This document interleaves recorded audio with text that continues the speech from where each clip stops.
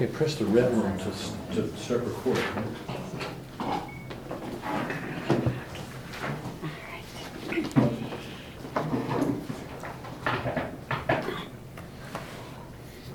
Okay. Oh, I think I've mentioned this a couple of times now, that Milton's shadow, his life was carried forward in an amazing way. He had an extraordinary influence after he died. The Romantic poets looked at him as a watermark.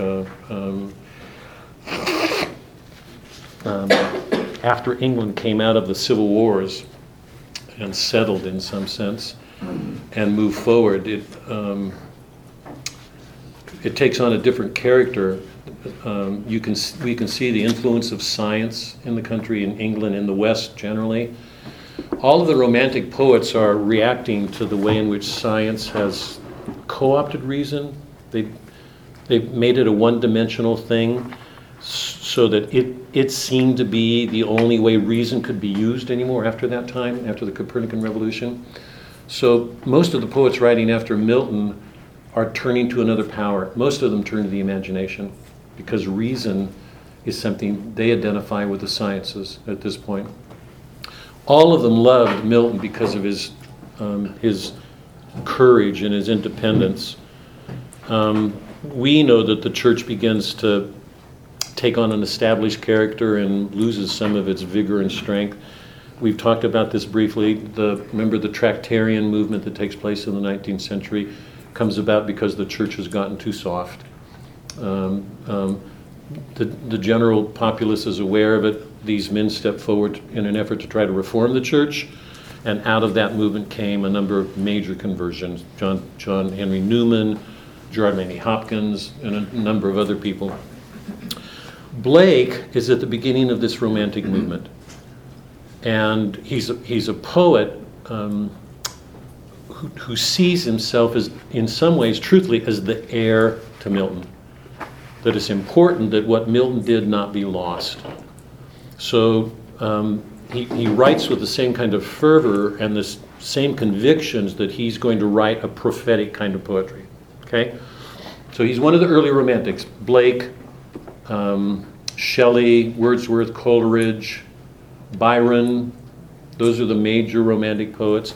Blake comes early in this, and of that whole group, he's the one who's most overtly prophetic.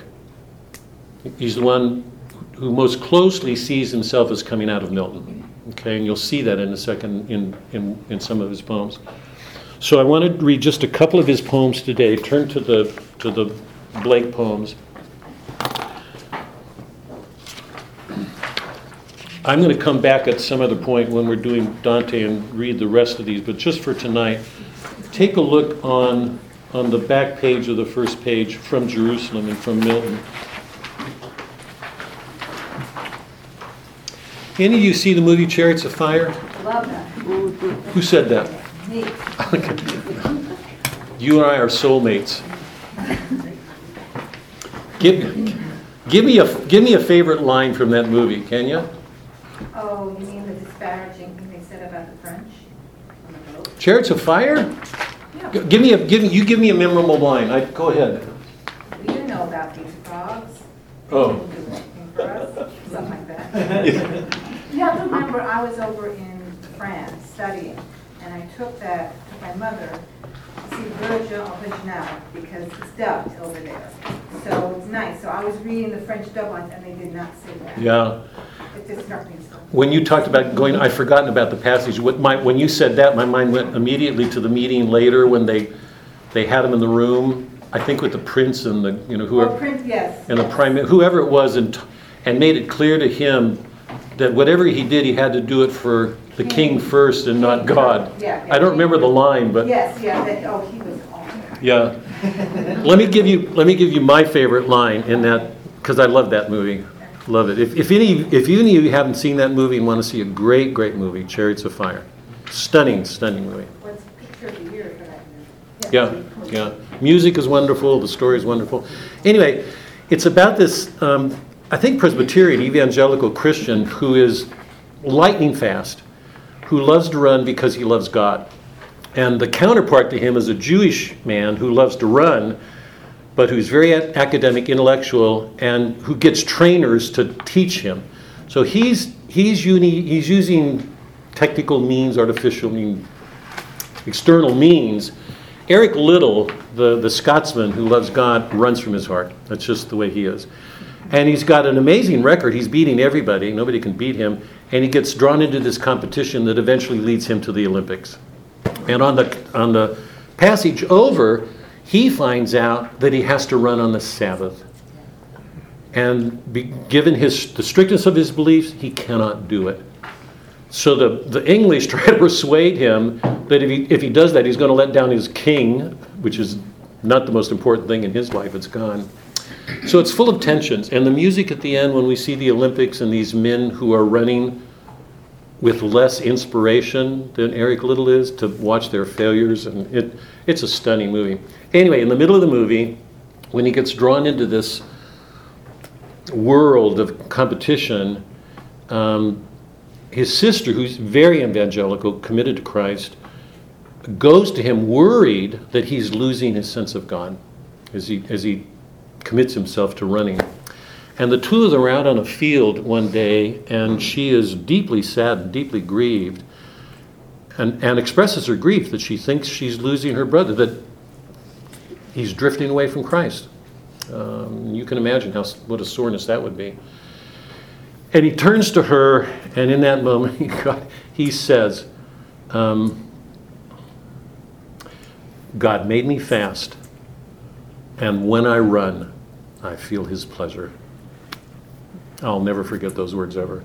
God made me fast, and when I run, I feel his pleasure. Stunning line. Early on in the movie, it shows Eric Liddell in a race where some guy knocks him over, and it puts him out of the race by at least 20 yards. He scrambles to his feet with no hope of getting back in the race, and sets off. And it's not a polished technique. It's like he's running with the Spirit in him, and there's nothing going to hold him back, and he ends up winning the race. It's that kind of man. Oh, and by the way, the guy who played Eric Liddell was gay, homosexual. And he said that playing that role was so overpowering to him that it led to his conversion. Stunning movie. Anyway, to keep that in mind as you read as you hear these lines from Milton. Blake. From Jerusalem, England awake, awake, awake. Wait, sorry. Now remember, according to Christianity, and remember we've talked about the importance of the city. According to any Christian living in any land, any nation, the one thing that they would hope to see in that nation is Jerusalem settled there. New York, London, San Francisco, Beijing. That the ultimate end is the New Jerusalem, and every city on the earth should in some ways be participating in that final city. If not, it's losing its call to holiness. And what Blake is aware of, remember that he's looking around and he's seeing an industrial revolution take place, and he identifies the industrial revolution with the machinery and the mechanical ways and that are inflicting their ways on men so that men are becoming themselves mechanical. He associates those with satanic mills, these inhuman mills turning out this stuff, but the cost of it is human life. So, from Jerusalem, England, awake, awake, awake. Jerusalem, thy sister calls. Why wilt thou sleep the sleep of death, and close her from thy ancient walls? The hills and valleys felt her feet, gently upon their bosoms move. Thy gates behold sweet Zion's ways. Then was a time of joy and love. And now the time returns again. Our souls exult in London's towers.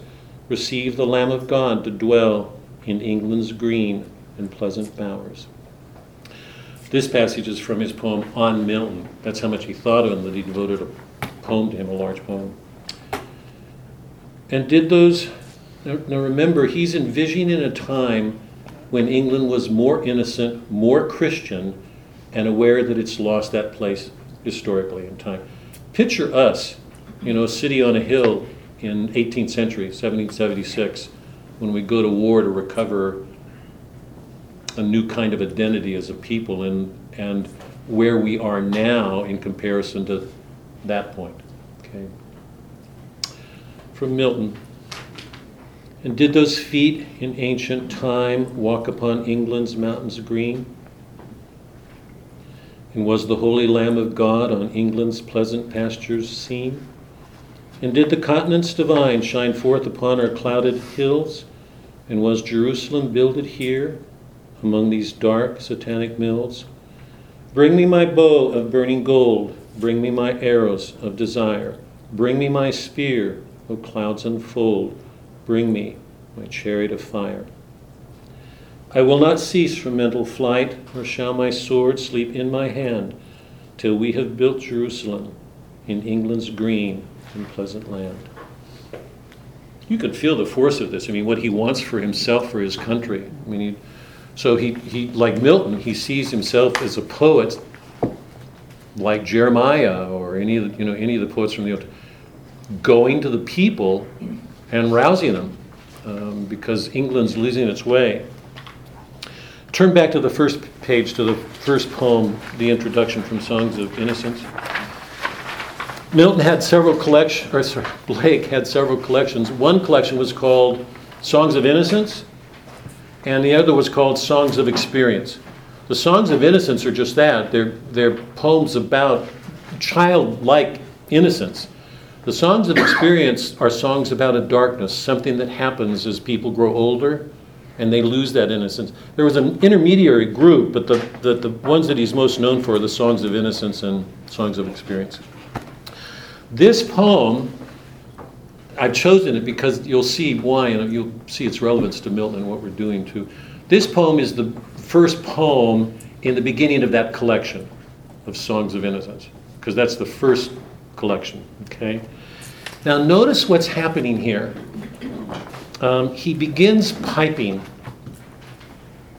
playing on a pipe. He's using a musical instrument to play a song. Remember, we've been talking about poetry and how important music is to poetry? An angel appears to him and says something to him and asks him to do something. And watch the progression, because he goes from piping to a form that's more universal, so that his prophetic word can reach a larger audience. This poem is important because it shows you that Milton is aware of Blake is aware of a calling. And this poem's an expression of that calling. That somebody came to him and asked him to do something, and it led to a progression of stages that brings him to this point. Okay? Introduction. Piping down the valleys wild, piping songs of pleasant glee. On a cloud I saw a child, and he laughing said to me, pipe a song about a lamb. We all know what that is, I'm assuming, yeah. Pipe a song about a lamb. So I piped with merry cheer. Piper, pipe that song again. So I piped. He wept to hear. This is how moved the angel was by a human playing that music to a lamb. Drop thy pipe, thy happy pipe. Sing thy songs of happy cheer. So I sung the same again, while he wept with joy to hear. Piper, sit thee down and write in a book that all may read. So he vanished from my sight, and I plucked a hollow reed. And I made a rural pen, and I stained the water clear, and I wrote my happy songs every child may joy to hear. Notice that it's a prophetic, it's a description of his calling, that he began just playing music. Then he's asked to play songs about a lamb, and what he does is so moving that the angel weeps. And then the angel asks him to sit down and write so that everybody can read it. And that's what he does. But notice he says, and I wrote my happy song, every child may joy to hear. Now, here's the strange thing about Blake. If you read his poems, some of his poems have a special language, and if you get into them, there's almost no way to understand them because they have their own myth, just like Milton, their own private mythology. They're just very, very obscure. You have to study Milton a lot to get through to the meaning of it. But most of his lyrics are like this. They're lyrics that a child could read because they're so simple. And it doesn't take any difficulty to read these poems. A child, the beauty of them is their simplicity. And I made a rural pen, and I stained the water clear, and I wrote my happy songs. Every child made joy to hear. It's as if he's calling out the child in every one of us by this particular kind of poetry. So we're already seeing the influence of Milton going forward with the Romantics. All the Romantics look back to Milton, all of them. Okay, let's get to Milton.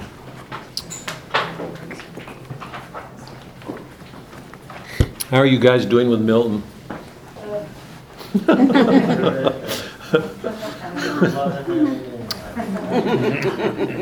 Maybe I should have ordered a volume of Blake's poems and just done Blake. Like an old shoe, after a while it starts to feel comfortable. What? It's like an old shoe, after a while it starts to feel comfortable. Milton? Yeah. Yeah, it's true. The more you get into it, the easier it gets. Chapter 4 is kind of a break. You what? Chapter 4 was kind of a break for me. When you get to 4, it starts to go Yeah. smoothly. Yeah. You don't have to ponder over things that you don't understand. Yeah. Remember how true that was for the Iliad? I told everybody who did it. You know, the longer you're in it. And Faulkner. Some of you never made it, I think. But the longer you're in a work, the more you have to draw on. I mean, it helps you to move forward, yeah. Okay. Just a quick review, because I want to get to these book 2 and 3 of Milton. For the last couple of weeks, we had talked about the currents of thought, the conflicts in the Reformation, and the different ways of looking at Christ and Scripture and the authority of the Church and the problems that came out of that period. I just want to mention 2 things going forward, and I actually have this letter of Paul's to the Corinthians on my mind. When we're done, we'll get to it. But one of the things we saw is how problematic faith is. It's the basis of our relationship with God. That's true for all of us, Catholic, Protestant. The basis of our religion is faith, that we believe. Faith, if I can recall, Paul's definition is the substance of things hoped for, the certification, the assurance of things not seen. The substance of things hoped for. The reality of things hoped for. That our faith is such that we know that God is there. That's absolutely essential because if there's not, there will be nothing there to get to. You know, faith means we know that there will be something there. It's real. It's the substance of things hoped for and the certification, the certainty of things unseen. Even though we don't see them, we know they're there. So faith means believing in something when we have no reason to believe it. It's beyond our powers of reason. So that's our great gift. That's what draws us to Christ. So a world that relies exclusively on reason won't enter into that, because reason can't get there. Reason is a prelude to it in some ways. So faith is problematic. By its very nature, it's a transcendent gift. It's a gift from God, but it can have the effect of isolating people in their faith. And when it becomes the means of interpreting everything, it can cut people off from the natural order, the political natural order. Moreover, if faith is the basis of authority, if it's the ground of authority for people, it can become problematic because all the people in a congregation can have different views about what's going on in reality. And it's on the basis of that churches fragment all the time. Okay? So faith is an extraordinary gift. It's also subjective and private. It's the basis of our relationship with God, but it can also cause difficulties. The position of the Catholic Church is that by faith we know the church was founded by Christ. I read that letter from that passage, remember, where Christ goes to the disciples and who do they say I am? And that Christ establishes his church. He gives Peter the keys and says, on this rock, I will found it.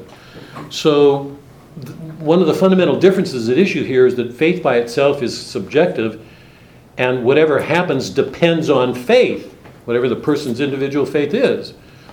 The church's position is that's not true. There's an objective reality. Christ confirmed it. That's from God. So it doesn't just, as much as our relationship with God depends on it, we also know that there's an objective reality to it in itself. We can't make it whatever we want, which very often people can do. It's on the basis of that they can continue to break off churches and make churches whatever they think it should be. So one of the fundamental dividing points in the Reformation was this question of faith and its role in the church, and whether there was something objective in the church that was alongside of the faith that was the basis for our relationship with God. So we've talked about that a good bit. Also that what Christ did that made Christianity distinct was that he brought the personhood of divinity, the second person of the Trinity, into human nature, and so offered a divine love to help fulfill the law. Man can't do that by himself, so he did something with the law that no other religion could do. That's why it's sort of ironic when you go into these curriculums in universities and see like literature's prophecy, make it that, or Christianity is one among other religions. You can have a course on world religions. If you look at Christianity, it's sui generis. You all know what that word is, do you? Sui generis.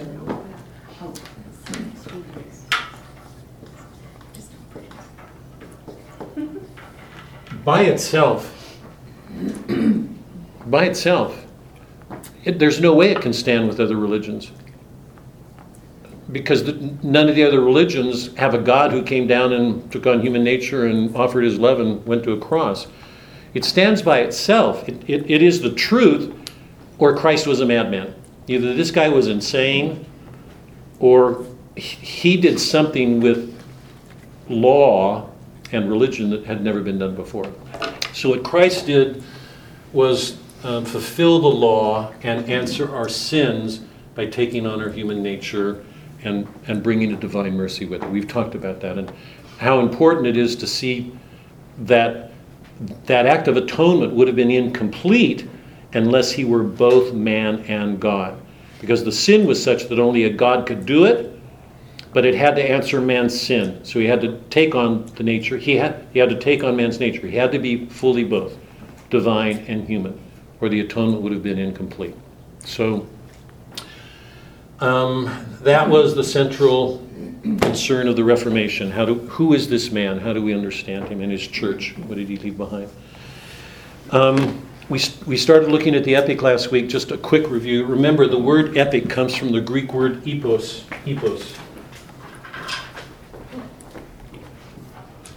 Epos, the Greek, epos. Which means in Greek, a word, a song. Simply. But for the Greeks, it also had another connotation, that the word was divine. There was a sense of a logos, a rationality to everything in nature. And man could grasp it, this logos, this word. And one of the ways in which you do that is through an epic, an epos, a word. And we know that in the epics, the word has a divine quality to it because every epic poet begins his poem by invoking a god. Homer invokes Calliope. Those of you who've done this know that now, He says, "Sing, goddess, the anger of Achilles' son." In the Odyssey, sing goddess, the man of many ways, Odysseus, this extraordinary man who's going to do all these things. Virgil, sing goddess, fate's fugitive. Aeneas is fleeing from fate. He has to flee Troy because Troy is destroyed and go on to found Rome. So every one of those epics tells a story about humans, but partly through the eyes of a god. That's why we can see the gods intervening in the actions of men, because these poets have been given this special power to show how the gods are helping men to answer these problems. Okay? So the epic tradition, by its very nature, has a divine quality to it. You can say it's prophetic in some ways. I believe that. You know that. Those of you who've been with me, that I've gone over this before. If you look at those epics, every one of them ends with a Parousia action. The return of the king, the return of the king, the return of the king, bringing judgment and terror, and Achilles brings it, Odysseus brings it, Aeneas brings it. Where did that come from? They didn't know Christ. So when Milton writes, he's writing with self-consciously aware of this epic tradition. Okay? We saw that last time. His opening invocation, he's doing what all the pagan poets did. He's invoking the Spirit to help him tell this story, just the way Homer and Virgil did. He uses an opening invocation. The poem starts in medias res. I put these on the board last time, right? You all know these, yeah? I don't need to put them up again, right? In medias res, in medias res, in the midst of things. And remember, in the midst of things doesn't mean abstractly in the middle of things. It means. We just learned our son is on drugs. And the world that we thought we had under control is temporarily shattered. We thought we were one. God, you have trouble saying. We thought we were one with this wonderful bourgeois ideal that is the ideal of modern America, to live this comfortable, secure life, and with our Christian background, which is a sign that we've been saved, and then we find out our son is on drugs. How shattering is that? So we're in the midst of things. Suddenly, it's as if some undercurrent comes to the surface to make us aware that things are not as good as we thought they were. And what do? So every one of these stories has to do with the disorder of a people, of coming to some self-conscious awareness of itself, some disorders, and a divinely appointed task given to the hero to help answer those disorders. He will be the means of bringing something into this world to answer those disorders. That's what every epic's been about. So Milton's working within that epic convention, but he turns it on his head. Because he doesn't start with an epic hero, he starts with Satan, and moreover, everything he does with Satan resembles what went on with the epic heroes. Achilles at battle, Odysseus searching out something, Aeneas trying to find a new home. So as Milton writes his poem, he's writing it with some awareness of what these other heroes did, so that in some ways Satan is going through those same actions, but at the same time he is absolutely evil. And one of the things we have to ask ourselves is what are the implications of that for the way that we look at heroism? Because the pagan epics all showed these men to be really good people. Milton seems to be saying, you may think they are, but they're not. Because remember, according to Milton, there is no good, none in the world. We will come to that. He'll say, all corrupt, that's an illusion on our part. There can be no, you know this from what we did the last couple weeks, there can be no good in the world without Christ. Man's corrupt, he has no free will, he's lost it in the fall, he can do nothing good without Christ. So the notion of a virtuous pagan or an inherent good in nature is gone. Okay? Now, two things I want to just ask everybody to keep in mind. Two lines of thought. We've got two problems here that we have to deal with. One has to do with Milton, because he's writing, and we've talked about Protestant character of so much of what he does. And the fact that he took this topic, that Milton did something no other poet had done, he went back to the causes of all disorders. So in one sense, his poem is the most universal poem that's ever been written, because he goes back to the causes that explain everything else. Here's the revolt of Satan from God and what he does in the world. So to read Milton is to go back to the origins of all problems.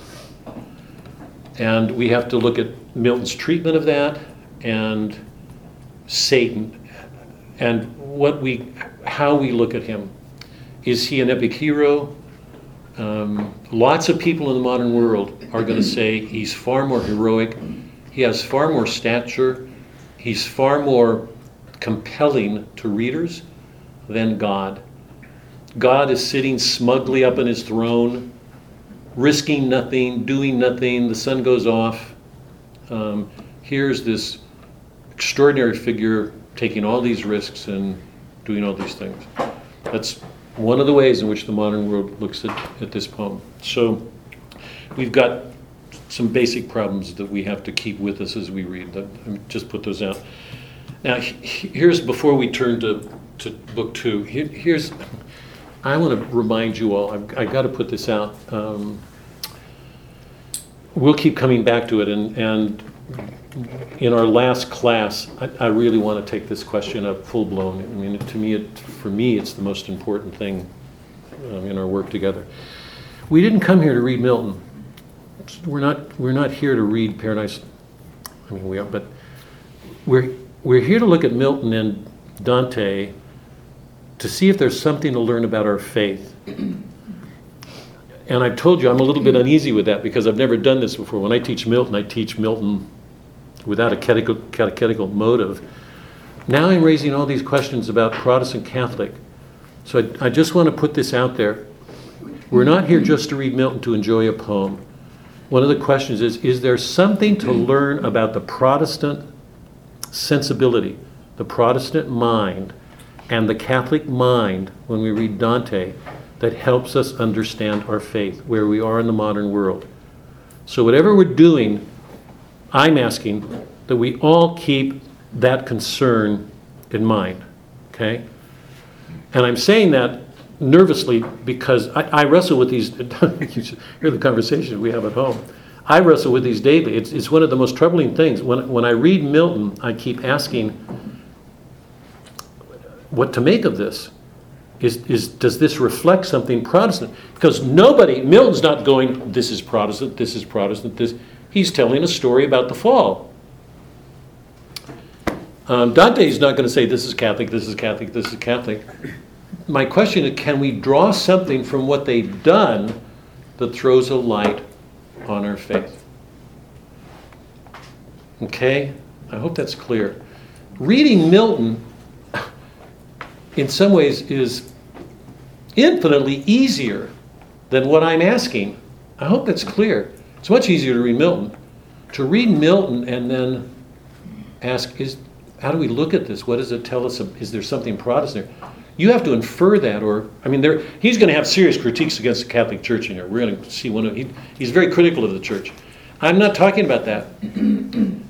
I want to look at these poems and see if there's something to learn about our faith and the difficulties we have in the modern world. So we have got to read Milton well, and we've got to read Dante well. But that's our concern, okay? It's not just reading Milton to enjoy a poem, a great classic. Okay? Okay, let's look at book 2. You guys help yourself. Sorry we didn't bring any wine tonight.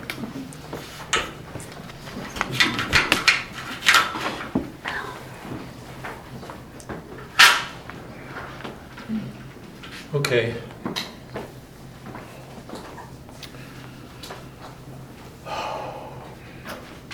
Remember when book 1 ended, the devils had met in pandemonium in the council room, and book 2 begins with the council itself. So we enter this council chamber now, and we see Satan sitting on a throne, addressing the demons and asking what they're going to do now. Because they've all found themselves in hell, they've lost the battle in heaven. By the way, in medias res, the battle's already taken place. Middle of the poem, we will go back to it. So we're going to actually make a shift in time, and we'll get back to the battle. But right now we're in the midst of things. And the problem the demons are facing is, what do they do now? They meet in council. What happens here is really interesting, because in one sense we can say, by the way Milton set it up, and we'll see in a minute, by the way Milton has set it up, he's actually giving us the metaphysics of evil. Now stop and think about this for a minute. We live in a temporal world, right? Body, soul, we use our reason and our senses. He's going to a metaphysical dimension. This is beyond the physical world. So we're in a metaphysical world. He's exploring the origins of evil, the metaphysical nature of it. If Milton's correct, what he's doing is giving us a blueprint, an explanation for every possible evil that we could experience. And we have to ask, has he done it? Does this cover all cases? I think, maybe somebody will pull a surprise here, but I think he does it actually, whether we completely agree with him, but I think he does it. So let's take a look at the opening.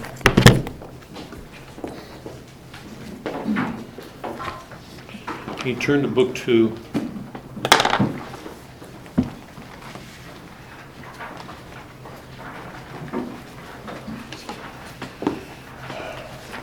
Now remember, one of the major questions that I asked last week, and I'm going to be asking it again and again and again, because to me it's one of the most troubling questions of this poem. There are all those scenes in which Milton presents Satan in ways that resemble humans. He has that farewell speech, and at one point, when Satan is looking out at the devastation and feeling that he's responsible for it, tears fall from his eyes. And I asked that question then. I'm going to come back to it, because this to me is not a small question. How do we understand that? Why did Milton do that? A couple of things. Remember when the poem opens, he said, we talked about Satan as a figure and said, he seems to have no knowledge of himself. And so much of what he sees is contradictory or blind. So if he's a hero, we have to ask, in what does his heroism consist?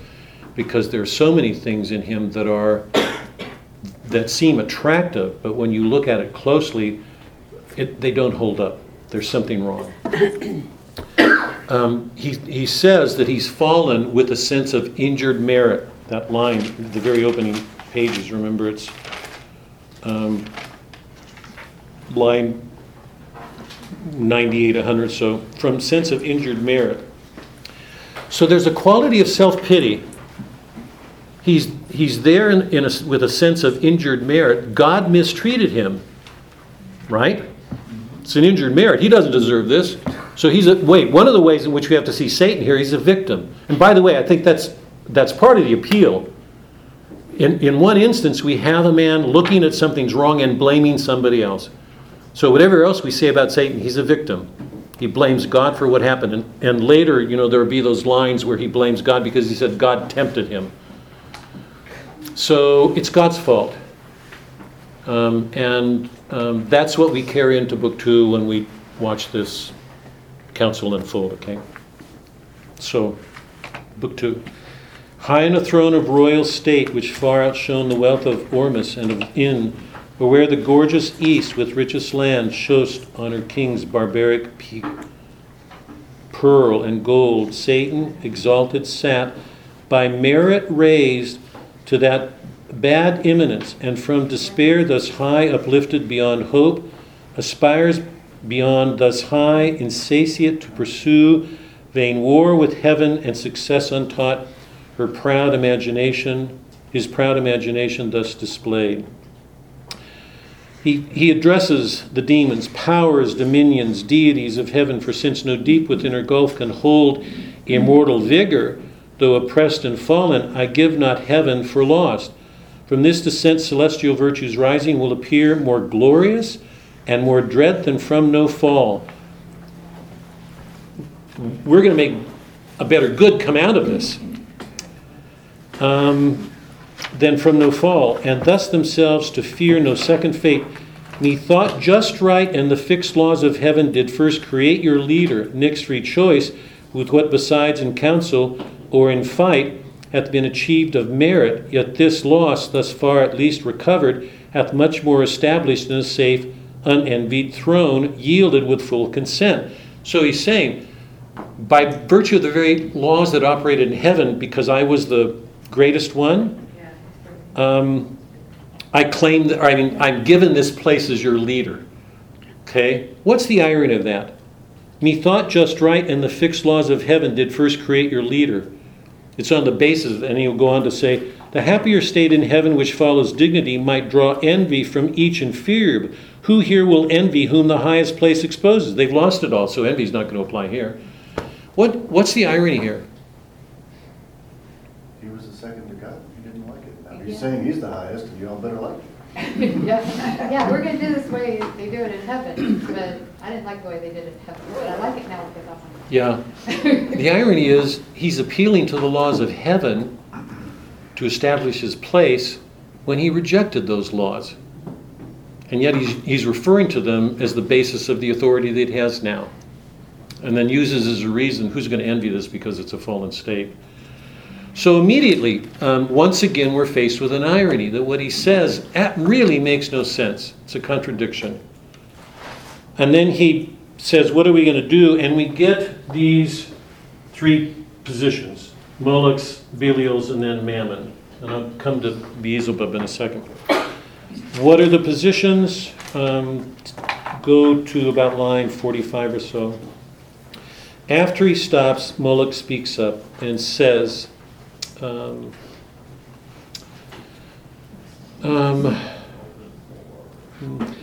fiercer by despair, his trust was with the eternal, to be deemed equal in strength, and rather than be less cared, not to be at all.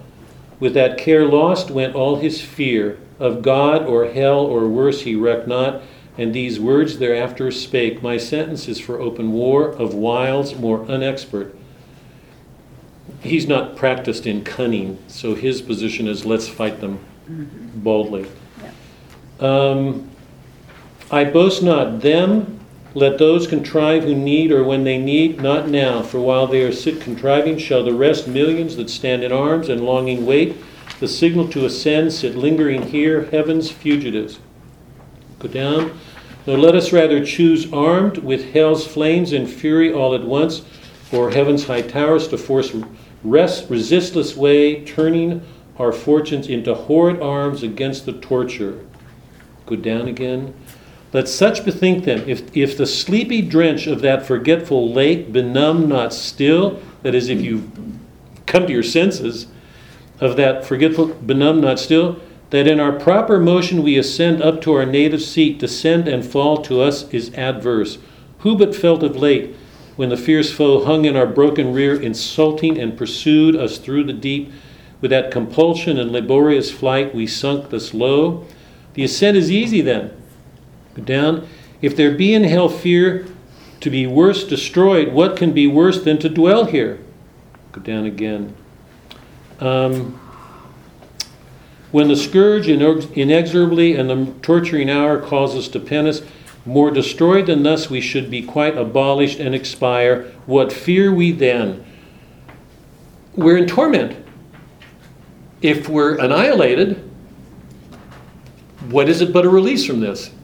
So his position is open war, even if it means annihilation. Okay, that's his position. Let's look at Belial. Milton describes it as being slothful and lazy, and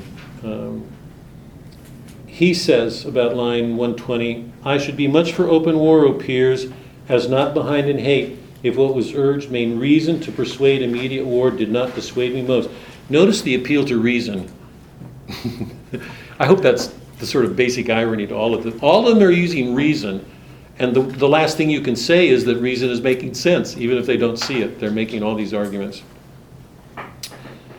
When he who most excels in fact of arms, in what he counsels and in what excels mistrustful, grounds his courage on despair and utter dissolution as the scope of all his aim, after some dire revenge. First, what revenge? He says, we're not going to be able to do anything. God will beat us back again. Go down about 140. Thus repulsed, our final hope is flat despair. We must exasperate the Almighty Victor to spend all his rage, and that must end us. That must be our cure, to be no more. Sad cure. For who would lose, though full of pain, this intellectual being whose thoughts that wander through eternity to perish rather, swallowed up and lost in the wide wombs of uncreated night, devoid of sense and motion. So his position is to accommodate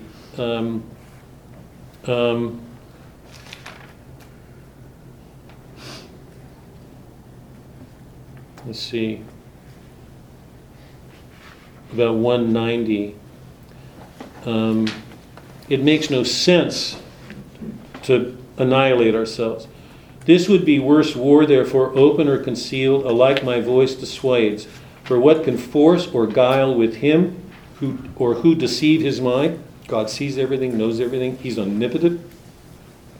Whose eye views all things at one view. He from heaven's height, all these are motions vain, sees and derides. No, not more almighty to resist our might than wise to frustrate all our plots and wiles. Shall we then live thus vile, the race of heaven, thus trampled, thus expelled to suffer here? He laughs at all of this.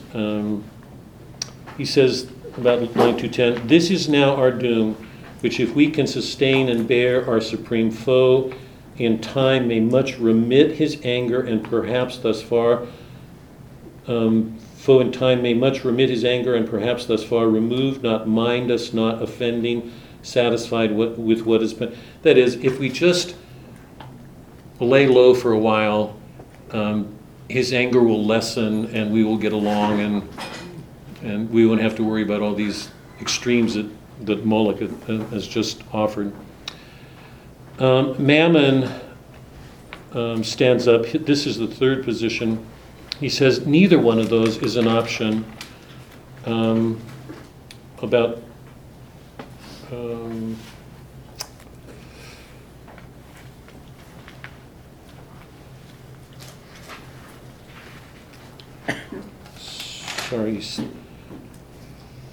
about line 250.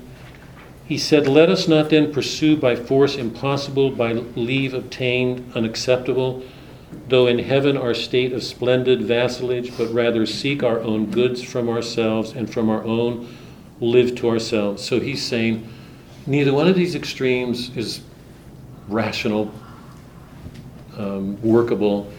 Let's live for ourselves. Just leave things be. And you know that at that point, Beelzebub says none of these options is real. He heard of this other world that God created. Let's seek out that world and see if we can get back at God, to try to undo the good he's done as a way of getting back at him.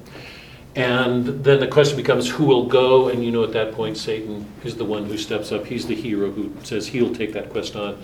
And we learn at that point that was all a setup, that Beelzebub and Satan had already arranged to come to that agreement on their own. So we're watching a group of demons who are self-deceived in everything they do. I mean, that's a given. They've lost light. They're using reason. They're self-deceived in everything they do. And they don't even know that they're being deceived by Satan. And yet they're giving their wills to him. It's a setup. It's a travesty of a council. So that's one of the ironies that hangs over this. But now let me stop for a second. What's really interesting here, that's important to note, is that this council, the structure of it, is an exact parody of Aristotle's understanding of virtue. So it's taking Aristotle's understanding of virtue and turning it inside out on its head. And let me make that clear. According to Aristotle in the Ethics, Aristotle says virtue's a mean. I'm so sorry that, people dismiss that. Virtue's a mean. People laugh about that today. What he says in that book is amazing if you read it. He says virtue's a mean. And he makes clear that the only way we can ever become virtuous is by becoming aware of the extremes to which we're given, anger, sloth, spending money, stealing, and whatever it is, to be aware of the extremes that have a part in our character and work to offset them. Okay? Now, every virtue is defined according to its object. So let's say you take the object money, how you deal with money. He would say there are two extremes. One is wasting money, and the other one is hoarding it, niggardliness. The mean would be generosity, to know the difference between wasting it, being a spendthrift, or being niggardly, not using it when you should. Now, he does that with everything. If you look at any situation, define its object, money, danger, whatever it happens to be. Let's see, take a manner, rudeness or something, whatever, behaving with other people. Take any situation, take a look at the object, what it is that's there, and look at its extremes, and you can identify the virtue, and then find yourself on that scale and know what you have to do to answer it. Let's say drinking too much, or too much sex, too much food. Whatever. Dante, by the way, Dante is going to break this down. That's what purgatory is about. Purgatory is an unfolding of Aristotle. But here, let me take one virtue to make it clear here. Take the virtue of facing dangers. How do we deal with dangers? When dangers arise in our life, do we get unsettled and upset? Do we stay calm? How do we deal with dangers, things that throw us off? When something puts us at risk. So how do we deal with the danger? Aristotle would say the two extremes with respect to that object, how we face dangers, are fear and rashness. Okay? So some people deal with danger by running away. They just avoid it. Some people deal with dangers by becoming rash, that is, losing their reason in the way they deal with it. And we know that. We're all susceptible to these things. Virtue is courage. Okay? Now here's the interesting thing. When the rash man faces a danger, how does he look at the courageous man?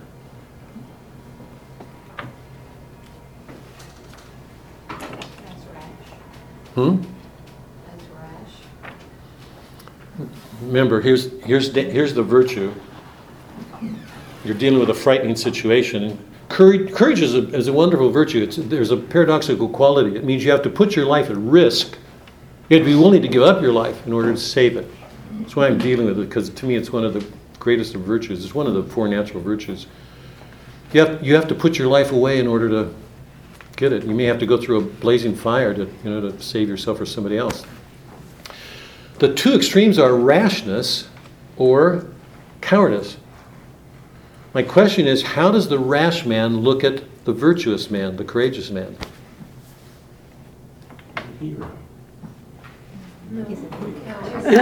He'd see him as a coward, right?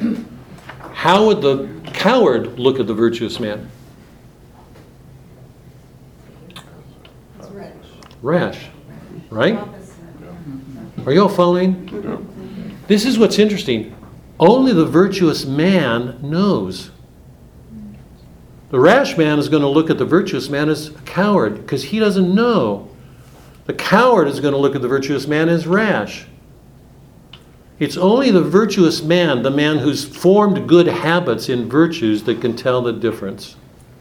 And that's true for every one of the virtues. Yeah? You all following?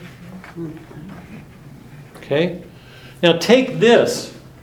Do you see how it's inverted? You've got these two extremes. Open war, annihilation. Do nothing.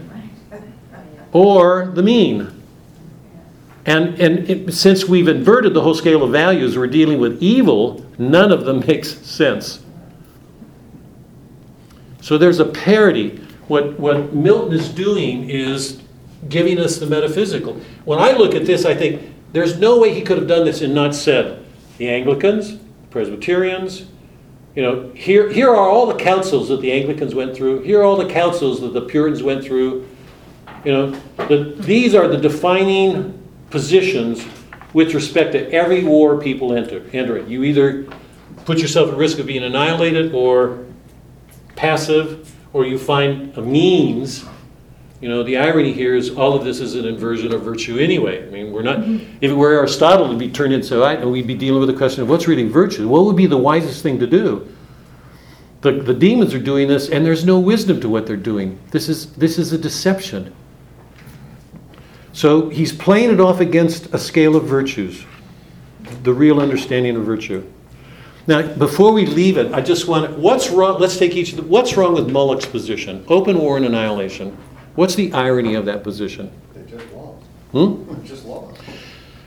They just lost, but he's not just saying they did just lose. He's not just saying we'll just lose again. He's saying open war and annihilation. Fighting amongst themselves, right? Fighting. Fight to the death and then be done with it. It's over. You go out fight. You know you're going to lose. You know you're going to die. You're going to be annihilated. You might as well go down. So hold on. Everyone. God made humans and angels with immortal souls. They are in being. Immortally. Yes? Immortal. Can it be up to an angel? If a man takes his life, will that annihilate his soul? No, it won't. Right? If a man's killed in battle, is he dead? According to Christianity. I mean, he's dead, but in the next life, he's got an immortal soul, right? Is it up to a demon to annihilate his soul? Can he do that? He can't. And I'm not, that to me is I myself don't believe, I don't see God doing that. God made his creation. They're either going to suffer eternally or God do away with the way he did things. But anyway, you see the irony. He's saying open war or if we're destroyed, who cares? We won't be around anymore. Is it up for them to say that? Can they just do away with their souls? If God defeats them, is he going to annihilate them? They've already been defeated. They're not annihilated. God's left them to suffer the consequences, the punishments of their own actions. Take Belial's action, accommodation. What was his position that we just accommodate? It's a sort of ontological path. If this is a self-deception about being destroyed ontologically, that metaphysically you can. This is the opposite. It's ontological passivity. We'll just, I think was your word, lay low and accommodate, and he'll learn to ignore us, and we'll get along. What's the irony of that position?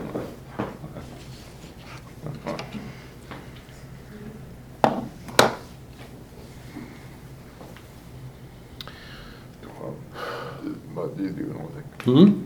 You do nothing. I mean, you're just. What's the irony of it? You're admitting defeat. Huh? You're admitting defeat. God's not going to forget they're there. Yeah.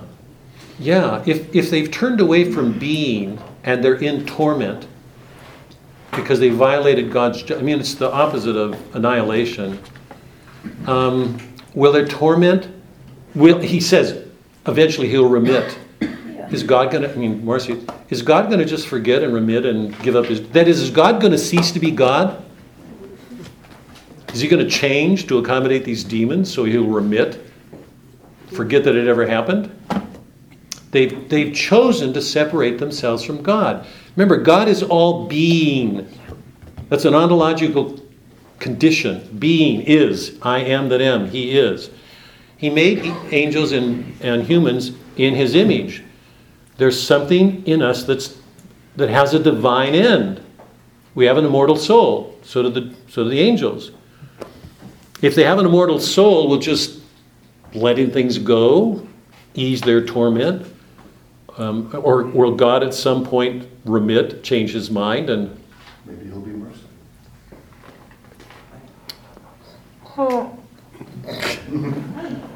okay?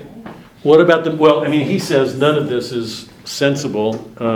To live for ourselves? Shouldn't they already know the answer? Well, go ahead. So draw the conclusion then. So we're talking about immortality, right? Mm-hmm. So in that scenario, the past, the present, and the future are all one and the same thing. Right. Well, eternity. So the whole discussion amongst them is futile in itself. Absolutely. Absolutely. It's so self-deceiving. I mean, that's the irony that I mentioned. The whole thing, they're using reason, and it's interesting to me, if you think about the use of reason here, I cannot think about this without thinking Scots, Anglicans, going to war, the Civil War. These are the positions that people take using reason. Milton's saying, at least with respect to evil, remember this is turning Aristotle on its head. But with respect to evil, it's all futile. It's stupid. It's self-deceiving. None of this is real. We're watching creatures use reason, and I'm assuming that when we read it, most of us are taken up hearing these arguments as having some plausibility. Yeah? They seem rational. When you look at what's actually going on, you have to come away and shake your head and say, this is all a travesty. The whole thing is a travesty. Was it Homer who said? Sorry? Was it Homer who said, when you enter hell, you lose the good of the intellect? That's Dante, but Homer said about hell in the Iliad, they're gibbering idiots, that you lose everything from this life. Dante's the one, we'll see that when we do the Inferno. When you enter hell, you lose the good of the intellect. How can it be otherwise? If God is all reason, if God is all reason and all love, all being eternally, it is now, it will never be that way. It will never change. And you turn from him, what's going to happen to your reason? I'll tell you, this is on a personal note. This is on a personal note. One of the most frightening things about hell for me personally, there's this image, those of you who will stick around when we get to the Inferno, there's at one level in the middle of hell, in the burning fires, one of the souls comes to Dante and he runs off. I think he's carrying a flag, and Dante's description of him, it's like he's running off as if he's still in a race winning.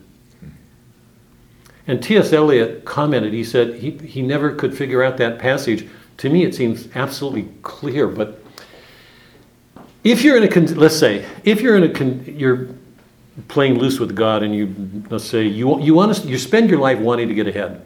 Let's say that's what motivates you more than anything. And you die. What's the one thing you're going to take into the next life? Isn't that going to define your action forever?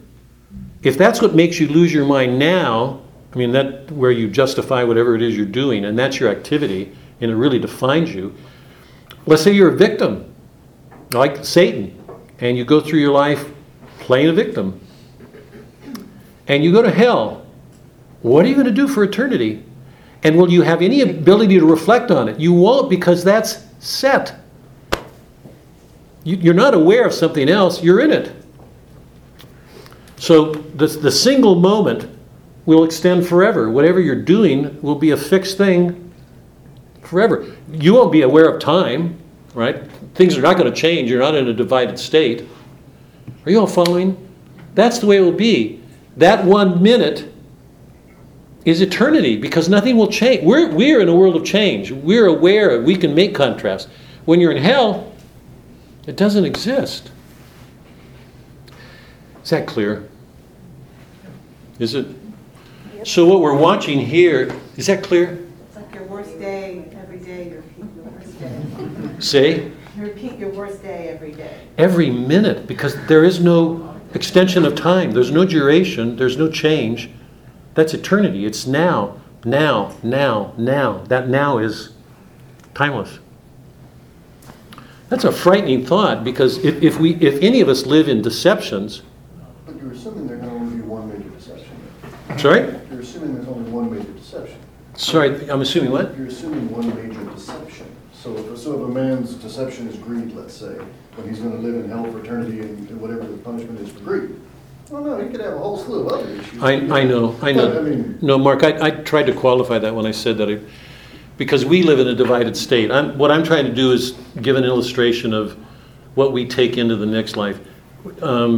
If we allow something to so preoccupy that it costs us eternity, I'm just trying to illustrate this. Whatever that is for any of us, that's what we take into that's why what happens in this life is so important to us, the choices we make, our awareness of ourselves. Are we just going through the motions, doing the same thing again? What I'm saying is, this is, what's frightening about this, if you look at it, is what you see is that it's all a deception. We can read it and hear these arguments being given, but when you look at it, they're absolutely self-deceived. They're all contradictory. None of them make sense. And the part of the appeal to me, it seems, is because those are the arguments we ourselves make when we line up in whatever we do with our lives. It can be at home in a family discussion. It can be with a war. We're watching reason deceiving itself in what the creatures are doing with it. Okay. Look quickly. I want to because I want to get to book 3. Question. Sure. Brief.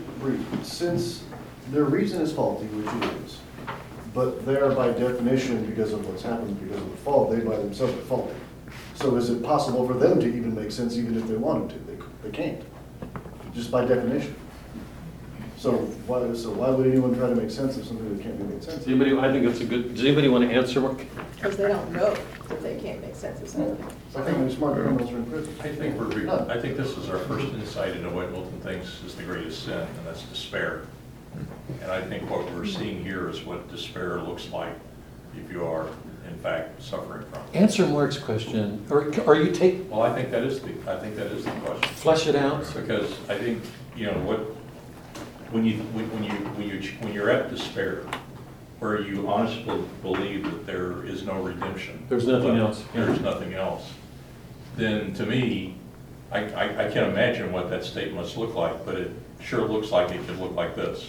You start becoming totally irrational because there's nothing to build on. I mean, it is in fact, and I think later, I forget which chapter it is, Satan kind of, for the moment, thinks, well, maybe there's redemption, and he says, no, that's never going to happen. So to me, this is our first look from Milton in terms of what he considers the greatest sin is and what it might look like. Doug, can you just repeat what you said so everybody can hold on to the two of those things, because I think they both answer Mark. You mean what I said to Mark? Yeah. Well, because they don't know that they're totally irrational. They think they're being rational. They're exercising their voice, just not their head. Because I'm going to give it back to you. If God made man and angels in his image, we share these qualities with him. We have intellects and wills. So when we go into the next life, we're still going to have intellects and wills, whether heaven or hell, right? Yeah? We still carry. That's our nature. And we have an immortal soul, angels and humans. So we carry that immortal soul, and its faculties are an intellect and a will into the next life, yeah? So we have intellects in the next life, so they just don't know that their intellects don't work anymore. I mean, they're self-deceiving. They're using reason. You don't have to go to hell for that. That's all around. Except I want to say, if there's any reason for being here, it's to help give some clarity to our intellects, or I would not be doing this, because I'm not a Calvinist. I don't believe our minds are corrupt.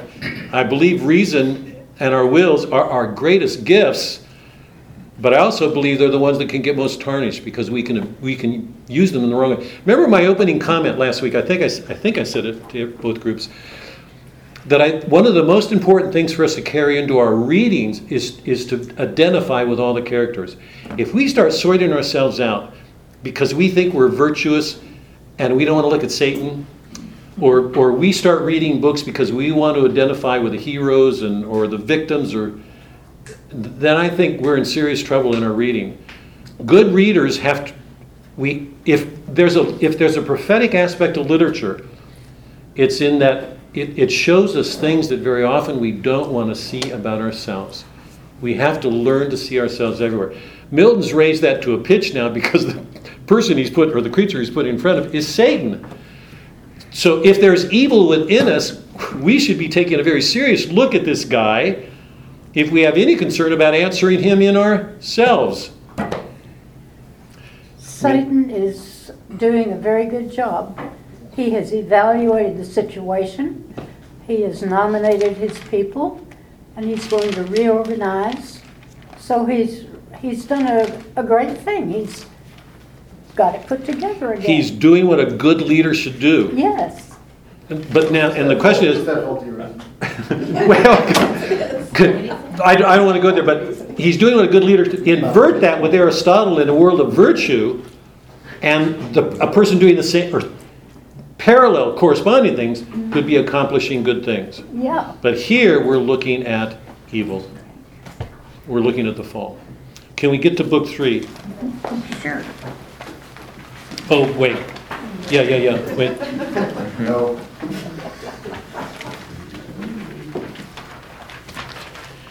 And wait, before we get to, I want to quickly look at something into, you know that he offers himself. He's the one who takes up this difficult task. And it's one of the reasons that some people find him so attractive, because he's willing to risk this, okay?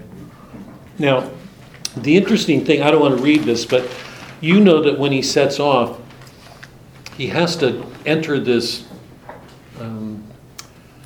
condition that's described as chaos and chance and contingency. And it seems to me it's among the most, as I read it, among the most powerful and easiest to overlook, because they don't have, these passages don't have the dramatic quality that Satan does in his meetings or with the temptation with Adam and Eve. But if you read it, what we're seeing is Satan is daring extinction because he goes to the very edge of existence. And it's one of the things we have to keep in mind, because if we don't see how much he's daring. What Milton is showing is that what he's doing is taking him to the verge of nothingness, outside of the world, the created world as we know it. And it's on his way here that you remember, he comes across sin and death. Death confronts him. He's this grotesquely ugly figure. And then when the two of them are about to fight, this strange creature interposes herself. Sorry.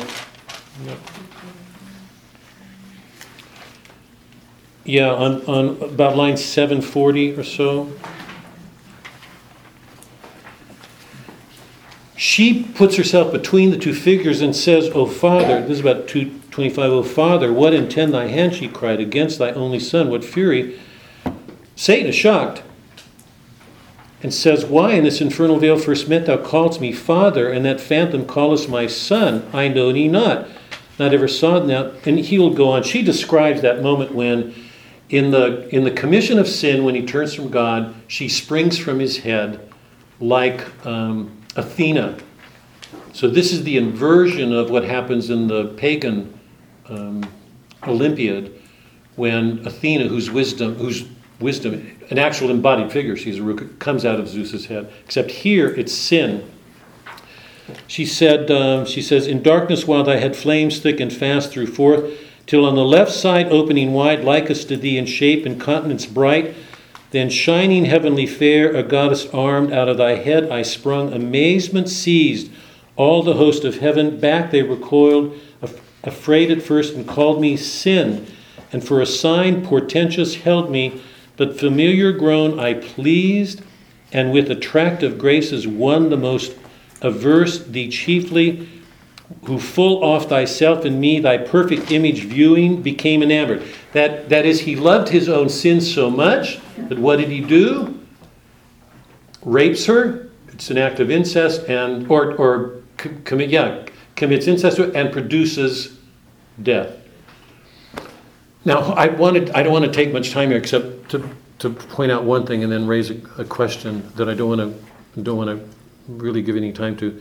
What we learn about Satan from this passage once again is he doesn't know himself. He doesn't recognize what happened. He doesn't see himself in this act. What we learn about him is that the one thing that motivates him is self-love. He loved himself more than that, and he became so enamored of himself that he makes love to himself. So that's one of the images of the nature of sin. A person loving himself, or Satan, an angel loving himself so much that he loves himself more than God. He's so enamored of that everything he does is, in a sense, incestuous. He's making love with himself in everything he does. This is all for him. Everything he does is for him. Quickly, here's the problem. And I don't want to take any time unless somebody's got a quick answer. Everything up to this point that Milton's done is realistic. It's all in naturalistic terms. There's no abstractions. Satan's a real figure, Beelzebub's a real figure, Moloch's a real figure, all these are a real figure. Suddenly on this journey, we're brought to a point where he's dealing with allegorical abstractions. They're not real people. This is sin and death. So violently, Milton's treatment takes us out of this realistic world with these abstractions. And we know what makes it more ridiculous is that they're going to build a bridge following him that will take us to the world so that sin can continue to move in that way. Any quick thought? I don't want to dwell on it, but I want to point this out because it's going to be a real concern later when I raise what to me are more serious questions. But are you saying that Satan created sin and not God, since God created all things? Sin is a product of Satan's self-love. It's an image. It's an allegorical image of the product of what he does from his self-love. That's sin.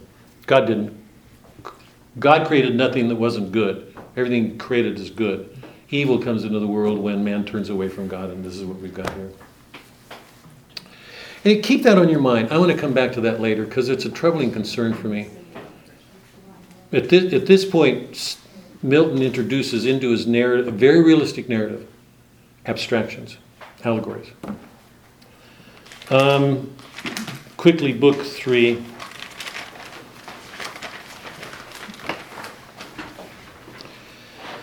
This is the second of a number of invocations. We already saw the first one, remember, in book 1. Here's in book 3. This is the second. We'll get a couple more as we go through it. It's an appropriate time for Milton to make an invocation, again, because he's just come out of the darkness. He's leaving the infernal realms of hell, and he's going into heaven. And he's asking for a greater light. And it's at this point we learn that he's blind. And he's asking that light to illumine his soul. Hail, holy light, offspring of heaven, firstborn, for of thy eternal, co-eternal beam may I express thee unblamed. Since God is light and never but an unapproached light, dwelt from eternity, dwell then in thee, bright effluence of bright essence increate. O hearest thou rather pure ethereal stream, whose fountain who shall tell? Before the sun, before the heaven thou wert. So there was a light before God said that there be light. So he's talking about, in some sense, what we have to consider invisible light. This was the light that was there before he created the sun to give creation light. Before the sun, before the heavens thou wert, and at the voice of God, as with a mantle didst invest the rising world of waters, dark and deep, one from the void and formless infinite, thee I revisit now with bolder wing, escape the Stygian pool, go down. Thee I revisit safe and feel thy sovereign vital lamp, but thou revisitest not these eyes that roll in vain to find thy piercing ray and find no dawn, so thick a drop serene has quenched their orbs, or dim suffusion veiled. Yet not the more cease I to wander where the muses haunt. Even though he's lost his sight, he's going to do what the muses did in the ancient world. And he will make allusion to a number of ancient poets who were thought to be blind, Homer among them. About line 40. Thus with the year seasons return, but not to me returns day, or the sweet approach of even or morn, or sight of vernal bloom, or summer's rose of flocks or herds, or human face divine. But cloud instead and ever-during dark surrounds me, from the cheerful ways of men cut off, and for the book of knowledge fair presented with a universal blank of nature's works, to me expunged and raised, and wisdom at one entrance quite shut out. He has no contact with the world anymore. Remember, shortly before this began, he began to go blind and had to, what do you call it? Speaking to dictate the rest of his poem. So much the rather, thou celestial light, shine inward, and the mind through all her powers irradiate. There plant eyes, all midst from thence purge and disperse, that I may see and tell of things invisible to mortal sight. So it's at this point that he takes us into the heavenly council, about line 95. And we're presented with God the Father watching Satan begin his quest. And he's speaking to the Son and the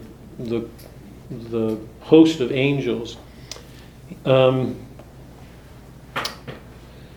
shall pervert, for man will hearken to his glozening lies and easily transgress.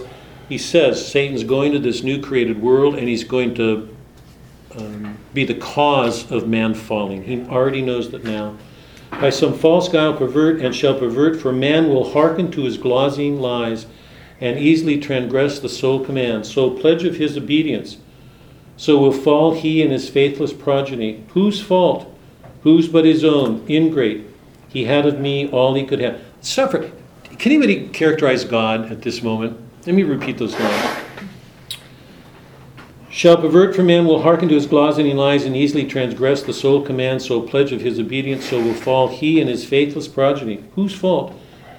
Whose but his own? Ingrate. He had of me all he could have. I made him just and right, sufficient to have good stood, though free to fall. Such I created all the ethereal power. Does anybody want to take a stab? I'm going to read more, but at this point, any characterization of God? Disappointment. Disappointment. Why? Well, he sees that man is going to fail, and he believes that he gave him everything he needed to resist the temptation. That by their own free will, they're going to choose the wrong direction. Anybody else? Doc, do you have a thought? Justifying? Can you say, I don't know that anybody heard. Justifying, self-justifying. Explain that. He's going through all the good that he did. I did this, I did this, I did this, I did this, I gave them everything, and they're going to screw it up anyway. And I gave them the ability to stand and not screw it up, and they're still going to screw it up. And even that line, whose fault? Can anybody hear God saying that? I can't hear. I mean, it's a little bit defensive, or accusing. It's hard for me to see that in God, justifying. I think that's where Suzanne was going. I'm not sure, but keep that in mind. By the way, Dante doesn't show us God. Remember, in the Jewish tradition, the ark, they didn't present God visible because they knew the dangers of presenting him. Because in fact, it's one of the reasons they were struggling with Christianity, because Christianity is full of images. And the Jews in that sense are, do not put up false gods. And Dante doesn't show God or Christ. Milton does. And here's our first representation of the Father. What do we take away from Milton's representation of the Father? Doesn't believe in the Trinity. Wait. I don't want to go there. I just would like to alert. From this point on, Be aware of Milton's presentation of the Father and the Son, because he's going to render divine reality. Remember, he's going to justify the ways of God to men. And now he's showing us that heavenly sphere. So he goes on. Ingrate, he had of me all he could have. I made him just and right, sufficient to have stood, though free to fall. Such I created all the powers. What praise could they receive? What pleasure I from such obedience paid, when will and reason also is choice. This is so to me, you can't separate reason and free will. Useless and vain, of freedom both despoiled, made passive both, had served necessity, not me. They therefore, as to right belong, so were created, nor can justly accuse their maker, or their making, or their fate, as if predestination overruled their will, disposed by absolute decree or high foreknowledge. They themselves decreed their own revolt, not I. This is pointedly against Calvin. Absolutely pointedly. Because you know that Calvin argued that God, he could understand God's foreknowledge, and moreover, some men were predestined to damnation. Milton is saying categorically, absolutely not. He gave all men free will. They fell by their own power. So he's consciously taking on Calvin right here, his disagreement with him.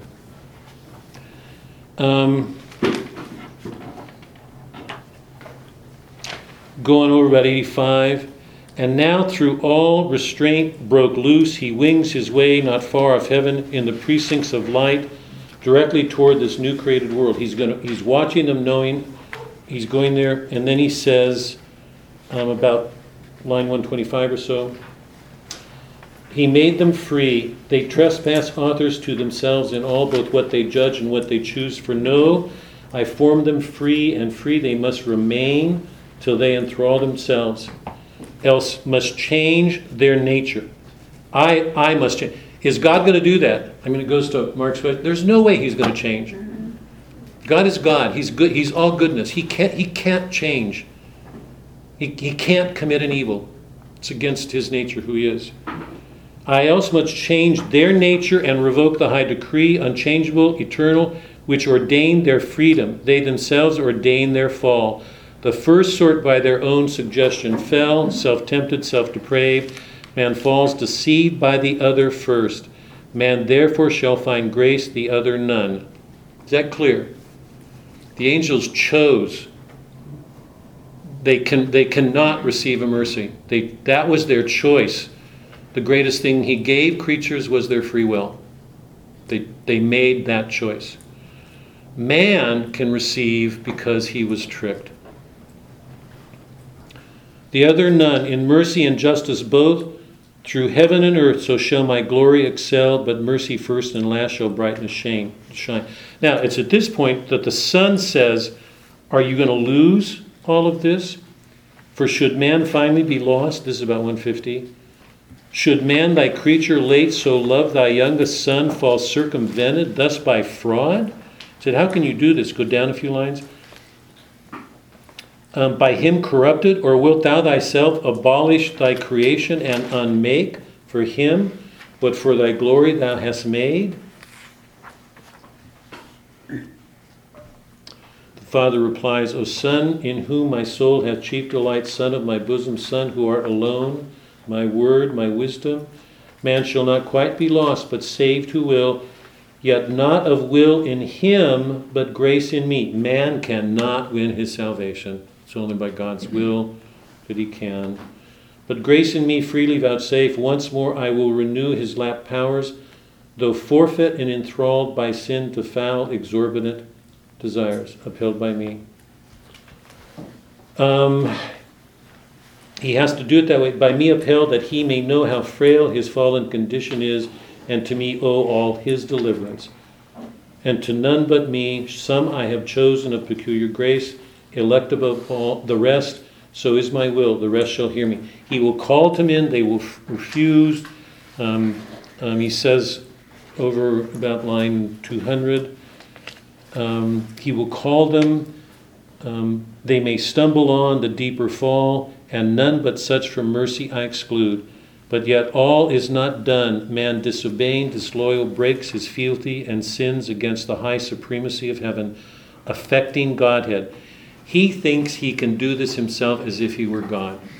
Because to do that would be to act as if we were sufficient to ourselves. We're creatures, we depend on him. This is God's argument. Satan's going to reverse that in an argument that he has with the angels in heaven, because he's going to say, I create myself.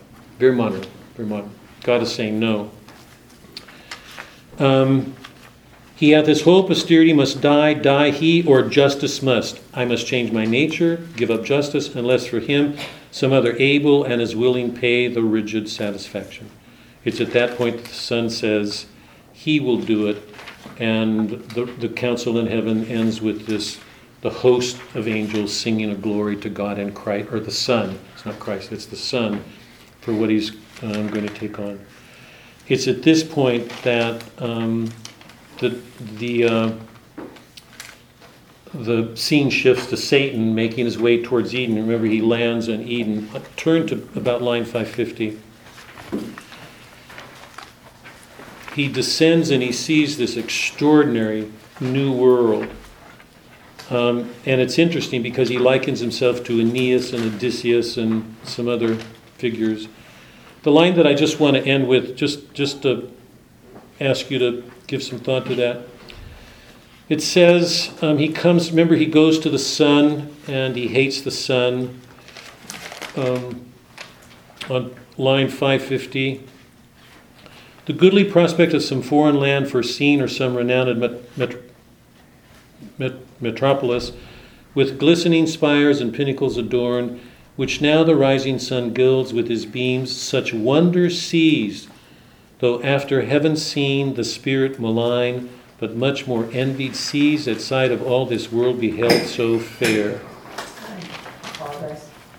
Here we just got a report of a guy walking around, so just... Sorry? No, there's a man in a t-shirt and black shorts walking around, so if he just happens to come by, just let us know. Do you know? No, I'm good. Okay. Thank you. I apologize.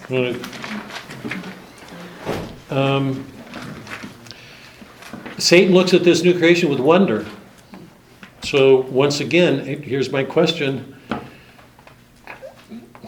Is Satan, if this is satanic, if this is a demon turned from God, what's Milton doing in showing him experiencing wonder?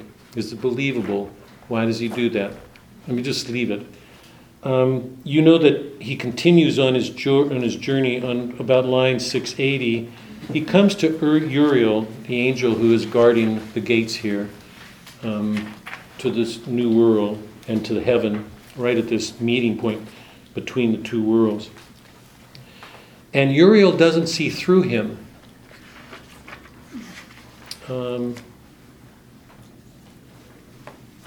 Satan is described as taking on the figure of a lesser angel and appearing to Uriel and saying he wants to see this new land and asks directions.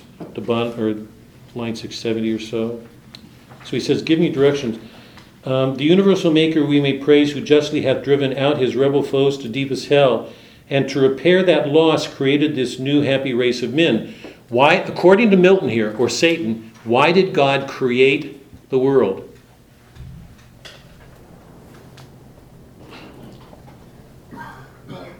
Take the place of Satan, who's gone to hell. Stop and think about the implications of this just for a second. Our understanding traditionally has always been God created all creation in an act of love, freely. Here, the implication is he's doing it to replace a loss, to repair that loss. We're going to get another phrase later that's going to be, to me, even more troubling. But at this point, it's to repair that loss, he's going to make up that loss, to compensate for it, he's going to create this new world. So spake the false dissembler unperceived, for neither man nor angel can discern hypocrisy, the only evil that walks invisible except to God alone by his permissive will. Now, he will ask his question and then he will go on. And book 4, by the way, book 4, 5, 6 to me are the center. So Satan is coming to Eden. The plot is reaching a climax. We're going to get to the temptation shortly. I think these are extraordinary scenes because Satan's going to see Adam and Eve, these newly created creatures, what Milton does with them is extraordinary. And we're going to watch these two worlds meet.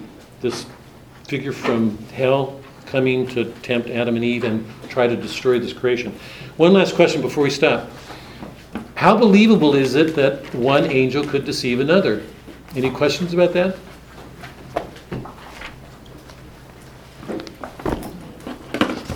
Well, they have free will, so I guess they could. Wasn't Satan more powerful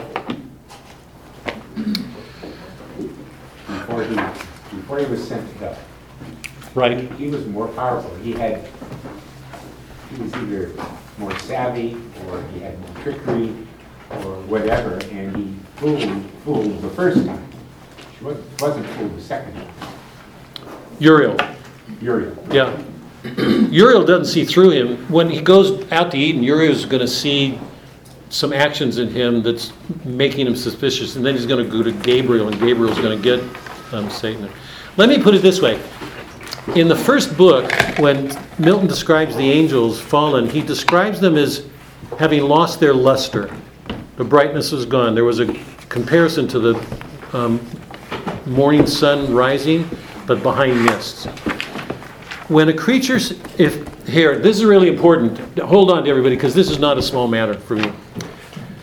Manichaeism, a heresy to the church. Manichaeism believes that there's this endless conflict between good and evil. Evil takes a material form. Goodness is spiritual. Okay? Matter is bad. Spirit's good. The Catholic belief is that evil is not an actual thing in itself, as it is for a Manichaean. The Catholic tradition, Christian understanding, I think Milton would share this, is that evil, I'm not sure that would Milton, I'm not sure. Evil is a privation. If good and evil are co-eternal, there is no reason not to choose evil. The traditional understanding, this is the philosophic tradition, the Catholic tradition, is evil is a privation. It's not a good in itself. It's not a thing in itself. It's a privation. Once you turn away from God, you begin to lose something of yourself. Right? If He's the source of all being, and we participate in being, turning away from being means we lose something.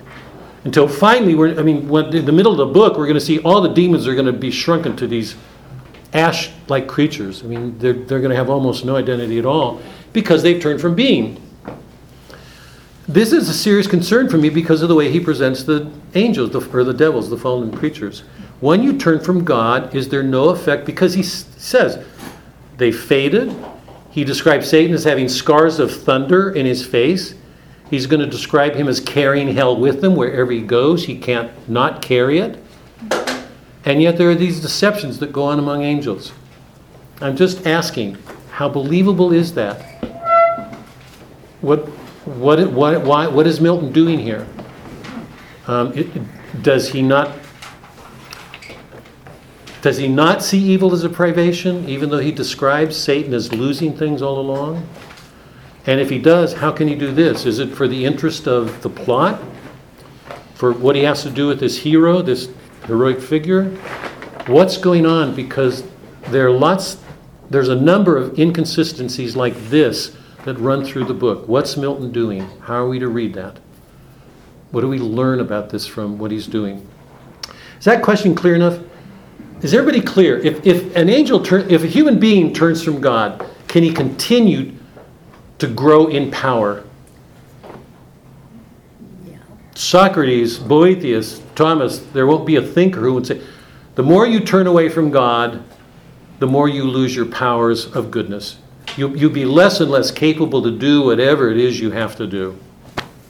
And we even just watched this in the opening scene because we're watching these devils play out this council, and what we're learning is how stupidly futile the whole thing is.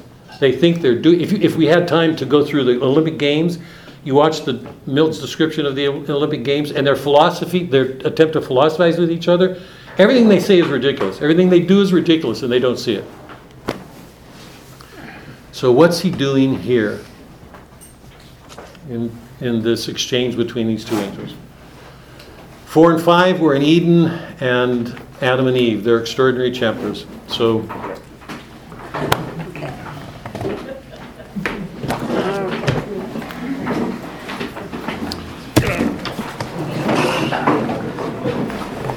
There you go. Okay, thank you. Not a problem. Thank you again.